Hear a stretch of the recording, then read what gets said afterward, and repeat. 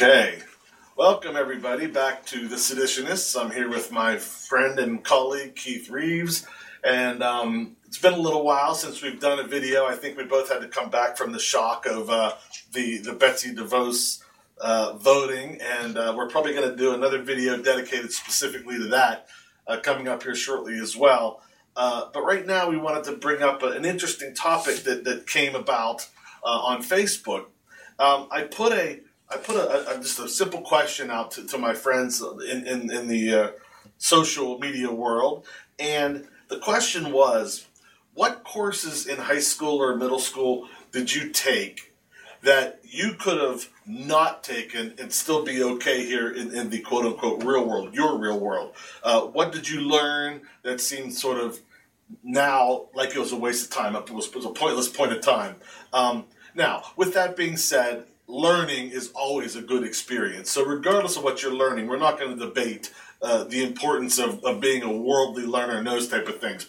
But in a time when so many things are changing, would there or could there be a need to look at possibly doing away with some courses or specifying courses per child's need? Again, very much back to what Keith and I talk about a lot when it comes to personalized learning. Keith, go ahead and take it away. I know you got some good thoughts on this one. I'm going to have to circle back around. Well, I'm glad that you laid it out, the initial caveat. Having a comprehensive base of knowledge upon which to draw as a foundation, I think, is important. And while say an early pedagogue like Jean-Jacques Rousseau is not my favorite human being in the world, he's got some wacky ideas here and there. Some of his foundations are firm. And having deep roots in classics-based and liberal arts education, I think, is important for everyone. I think that one could rightly trace a lot of the inabilities of people to engage in meaningful discourse. They can't research well. They have no relationship to history. They have no relationship to art. Well, without a liberal arts education, I don't see how anybody could have that. So I think that that's something that we must critically provide as a foundation. So I'm glad to hear that as the caveat. That having been said, I can think of personal examples, certainly from my childhood public school experiences, in which the things I was asked to learn were just absolutely irrelevant. Now, some of them I found fascinating and engaged with quite a lot and just never used again.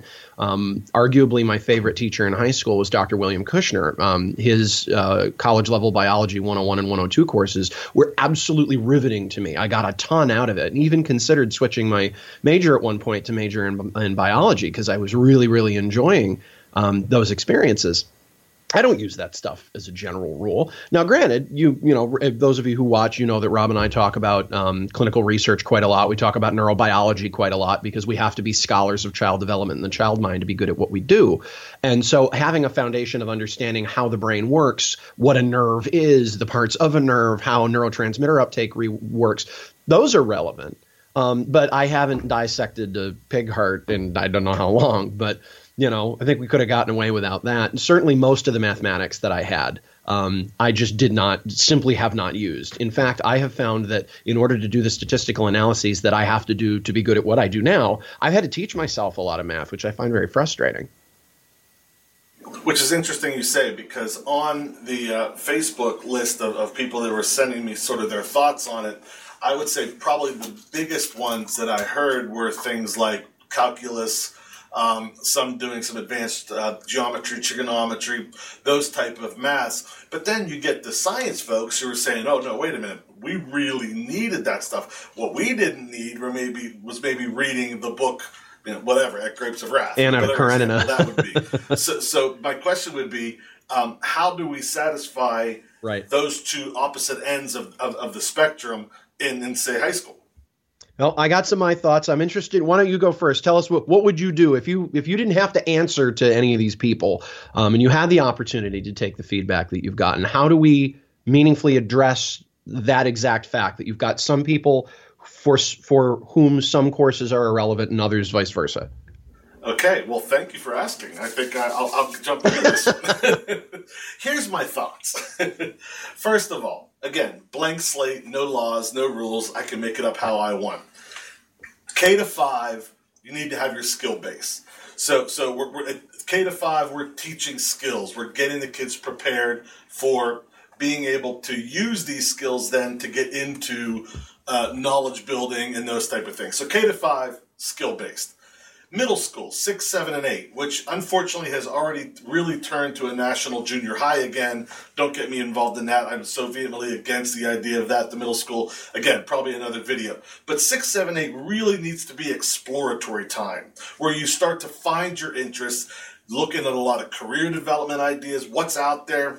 Somebody had a great mention on Facebook saying, I didn't even know what careers were out there when I was in middle school and high school. That I didn't know these things existed until I came out of school, which is interesting in and of itself. But if you could get 6, 7, and 8 to really start focusing in on what are you good at, what are you really interested in, and then 9 through 12 you could almost specialize. I hate to use the word track because that has some negative connotations, but Indeed specialize where there's a core set of courses where everybody's going to take, and if you're really into the science engineering side, you would take these. If you're really into the humanities side, you would take these. If you're really into maybe the artistic, musical, whatever side, you would go more towards these. So I don't want to say tracky, but almost like a college where you get to pick the courses that are available, but then there are your core base sets that everybody has to take. And those would have to be obviously decided upon. One that I heard a lot of people say is they think everybody should have taken a more, I don't want to say basic math, but a more user-friendly math like checkbooks, money, stock market, like how do all those type of things that we use every single day in math. There should have been a course dedicated to that as opposed to here are all the computations. Now you figure out how to put them into your real world. That's my thought. Go ahead, buddy.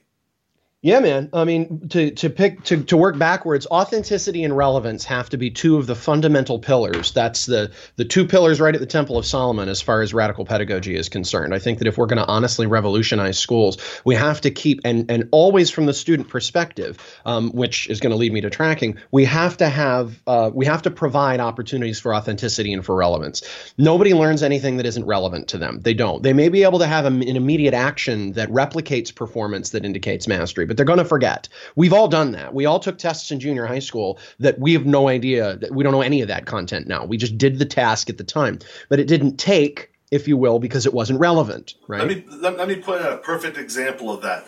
There was a game show called Are You Smarter Than a Fifth Grader? And I remember fifth that. Graders knew it all because it was relevant to them at the time, but you had adults that couldn't answer it. Shouldn't that be like a very glaring example of what we're talking about? Go ahead, buddy. Well, and I would go so far as to say one could extrapolate that further and say that most of the fifth graders who won that show probably won't remember many of those relatively irrelevant facts later because they can go look it up on the internet and there's no reason for them to maintain that in their head. But it's a very good example. I agree that we must be careful when it comes to tracking. Tracking, for those of you who are unfamiliar, I'm just assuming there are a couple of people out there. It's the idea that there are different lanes into which you get steered. That's the phrasing that's important. The school affords several different options, and then they decide which track that you're in. Many of us experience this as like honors versus regular, or there was like gifted. This is the whole argument that I've had with Rick Wormley on a few occasions, which I think that we're now over. The idea that differentiation stems from the idea that we provide these different lanes, right?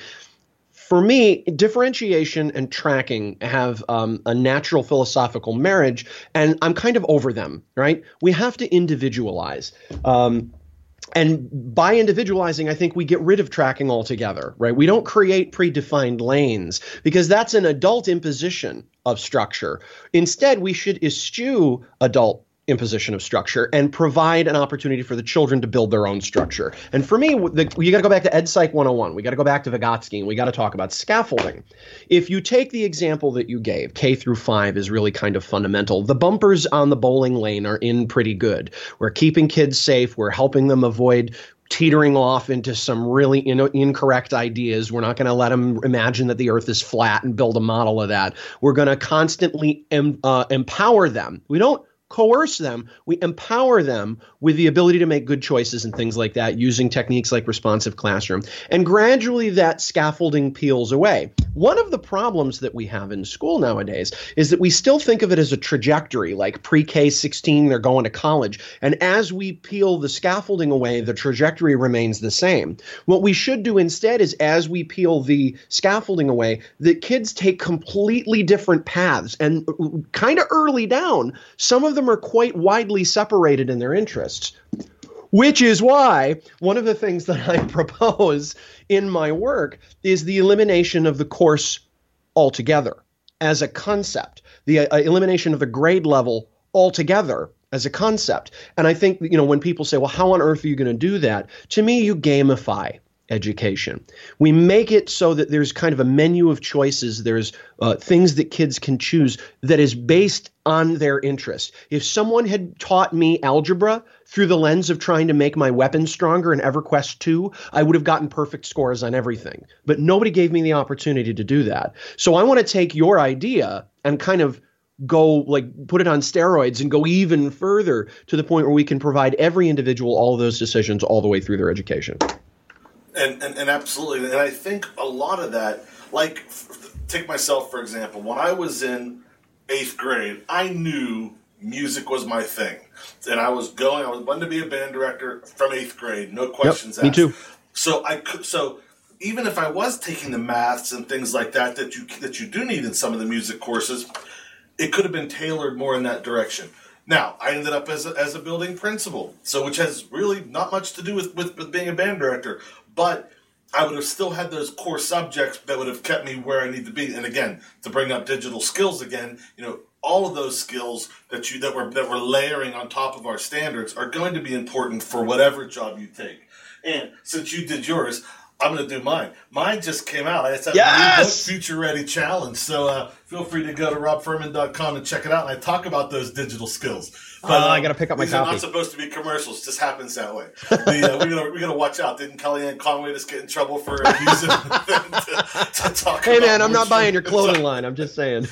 But anyways, I think the trick is, and again, in a perfect world, every individual would be able to, by 9th grade, to start going in those directions. Now, are you stuck in those directions? And I think that's where the word tracking scares us older folk, because once you think you're in this track, you can't get to another track. But with personalized learning, if a kid's going this direction and then all of a sudden goes, I think I'm more interested in this, they have to have that ability to be able to flow back and forth. So maybe we need to come up with a different word than track. Maybe it's a form that you can, like you said, a tree. You can always get to the other branches if you had to. Yeah, I think of if I'm playing a game, and I think that gaming prepares one for so much in the 21st century. If I start off in one class, as a warrior, and I build my skills up, and I find my track, and I do my path, and I do what I want to do. If I want to tear that down and reallocate, now it's quite a lot of effort, it's quite a lot of time. But I can do that and change tracks entirely. This, to me, analogizes that I am not an economist, but I come from a Rust Belt city, and I watched I'm an assembly plant manufacturing, Carrier and New Process Gear and Oberdorfer. They went away. The promise, the idea was that, we'll reallocate your skills through retraining, and then we'll get you another job in the demanded area. Well, that never happened, right? The institutionalized structures of industrial era thinking do not allow for the transition that you're illustrating. And I think that's always been a serious complaint for both of us. I think any revolutionary educator has a huge complaint about the inflexibility of that industrial era thinking. If we could retool schools as we want, we would have none of that remnant of child coercion and limitation. And to the contrary, we would be able to say, look, kid, we were going down this path and you wanted to do these things. We hit a roadblock, or you had a life change, or something lit up for you and you want these other things. Too often, I think that we bind kids to, well, there's no choice. Because you're 9 or because you're 11, it's too late, you've done this and we don't have the time to do that because you have to get these other things and pass these other SOLs. That sort of limited conceptualizing of what it takes to get to a certain place, that predefinition of where kids have to be at certain ages really frustrates me. If we had more flexibility to accelerate students where they're able to be accelerated, and to spend the time even remediating students who need that remediation with the granularity within each content area, I think we'd be closer to the kind of gamification that I talk about. It would take a pretty significant retooling of, in particular, our assessment constructs. But as y'all who are watching know, Rob and I do not have a problem with retooling our assessment constructs. No, we do what we have to do. So I'm gonna throw typical concern your direction, okay? Okay. I'm playing devil's advocate here. Yeah. So high school, we're talking about creating branches that intertwine so that kids can get what they need, when they need it, how they need it, based on their interests, career interests, personal interests, so forth and so on. Yeah. How do we take current personnel, which is, let's face it, we probably only have, especially in my district, maybe 9 or 10 a shot here. Teachers, and make it so that we have all of those different options for all of those different kids. This is bringing back sort of the reality of, right. Of what we're dealing with in terms of financial woes and those type of things. But is there a model? Do you have an idea of how we can do that?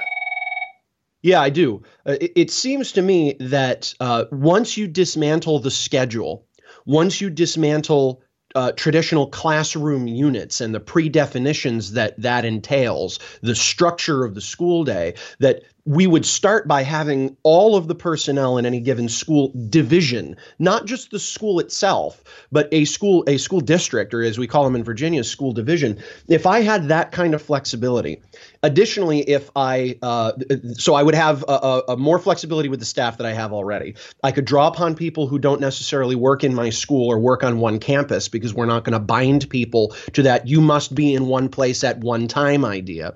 We're going to massively expand the ability for individual work, which means there won't be the same number of kids in the same situation sitting in the same place at the same time. That's one of my favorite things to say to teachers. You go, how would this ever work for me? I'm like, don't you know, like, couldn't you easily identify 15, 20% of your kids at any given time who don't need to be sitting there doing what they're doing at the moment, whose time would be better spent elsewhere doing something else? And everybody's like, well, yeah, if you provide that flexibility, you're probably talking, these are just anecdotal numbers, but if you start with a reduction in the number of students you have to deal with at any given time by 80%, you allow them to self-organize, and you have a flexible staff that isn't time-bound or site-bound, that alone would provide a massive amount of flexibility. Moreover, it's going to take a massive amount of professional development, because you would have to have that radical pedagogical ideas, the ability to design independent and individual studies, the ability to really understand child development in a way that we haven't before. But if we're doing away with all the nonsense assessment crap that people have to jump through, we're not teaching you the test, we're doing authentic problems, we're going to utilize meaningful rubrics in an authentic and relevant context, then we start to get the flexibility I think we need to implement the model. It looks really different than it used to. And I must say that I also want to keep the schools open 7 days a week, 16, 18 hours a day. I'm not saying that's seat time for kids, but I know that I would have done much better from, maybe 10 to 2, take a break, come back from 4 to 8, something like that. If we go into flexibility in that way, granted, it looks different at elementary than at high, but if I'm doing away with the elementary and high model altogether, that's okay. The more of those structures that we pull out, then the more flexibility we have to accomplish our goal. So let me throw one more thing at you here, because what it sounds like to me, and we know biologically speaking, kids are maturing earlier. Things are happening medically earlier. So, 20 years ago, a sixth grader does not look like a sixth grader today. Physically, intellectually, the whole 9 yards. The kids are biologically changing. So with that in mind, what it sounds like you're describing is really the high school should take on somewhat of a collegiate model. If you think about when you go to college, you pick your courses based on what you need, and you're moving through. And here's even one more. Some colleges don't require you to be done in 4 years. Maybe a high school doesn't go in the 4-year plan anymore. Maybe you go until you've exhausted what you need out of there and get beyond, again, the freshman, sophomore, junior, senior type of mentality where you have to be out in 4 years, or, it has a negative connotation to it and all those type of things. And we create this high school based on very loosely what the collegiate model is. What do you think? I think it addresses the phenomenon of twixterism, which for those of you who aren't familiar with the term is we've got these people who are caught between ending high school and beginning their lives when you're in your late teens and early 20s, who are kind of lost. Our system abandons them. We shove them out the door at 18. We call them adult and we cross our fingers and hope they're okay. I find that to be an abjectly cruel way to approach people. I know that many of my 18-year-old students would have said, don't call me a kid. But if you're 18 years old, you're a child. If you're in our care, you're a child. I know 22-year-old children, right? They're not ready yet. That we're throwing so much, and people are like, well, I was okay 2 generations ago. Well, yeah, when you were in 7th grade, you could just stop going to school and go farm, and that was it. The world has changed. We're asking people to learn algebra in 7th grade in some places. The amount of work and the amount of knowledge, and we should be impressed by the coming generation. I'm sick and tired of people indicting millennials. I wrote a blog post on that recently. You should all go read. But I think it would help with twixterism because 18 doesn't automatically equal adult. Moreover, I have often hypothesized about the major schools, particularly, what we currently call the high school, serving as a civics center with a repository of people, a civic librarian who can provide knowledge and facts to anyone who wants it, of any age, not alternative facts, actual facts, to be able to make informed decisions. I would far rather have, if we're going to have a democracy, which of course Princeton says we don't have, we have a corporocratic oligarchy since 2014, according to their analysis. But I didn't ask for a representative to stand up and speak for me. I want to teach children to speak for themselves. Give them, as they grow, an opportunity to get honest, true, objective facts, maybe from a civics librarian, who they could walk in and say, hey, tell me about what's going on in my community when it comes to clean drinking water. Here are the facts. Make informed decisions. We could be generating some of that information through authentic research. We create an integrated center where people can get their needs met. And when they're ready for whatever comes next, in whatever permutation that looks like, people on the right are going to say, and yes, and then we can create young entrepreneurs. And people like me are going to go, then we'll have engaged liberal artists who can start creating.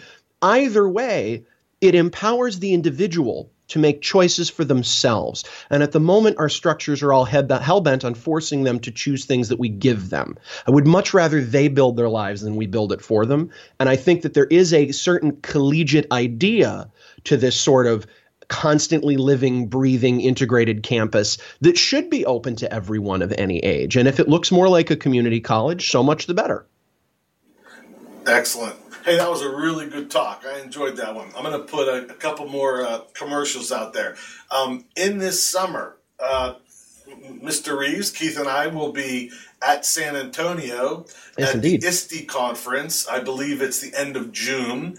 And we're going to be doing a couple presentations, but the main one is going to be on the Seditionist videos, Relevance in a Revolutionized Education, where we're going to be talking about a lot of these things. We do want to create it as a panel discussion, so please, if you're going to the ISTE conference, reach out to us or make sure you sign up for our session and give us your 2 cents. Give us your opinion. It's guarantee you when we're together live, it's going to be an interesting talk. Always a good time. Sometimes things get thrown. No, just kidding. But we'll definitely have a good time. So make sure you come out. Also, subscribe to our video down below. Also, in the description, Keith and I have all of our social media contacts, and please reach out and talk to us. We value what you have to say, and we want to hear what you have to say so we can communicate and continue to learn ourselves.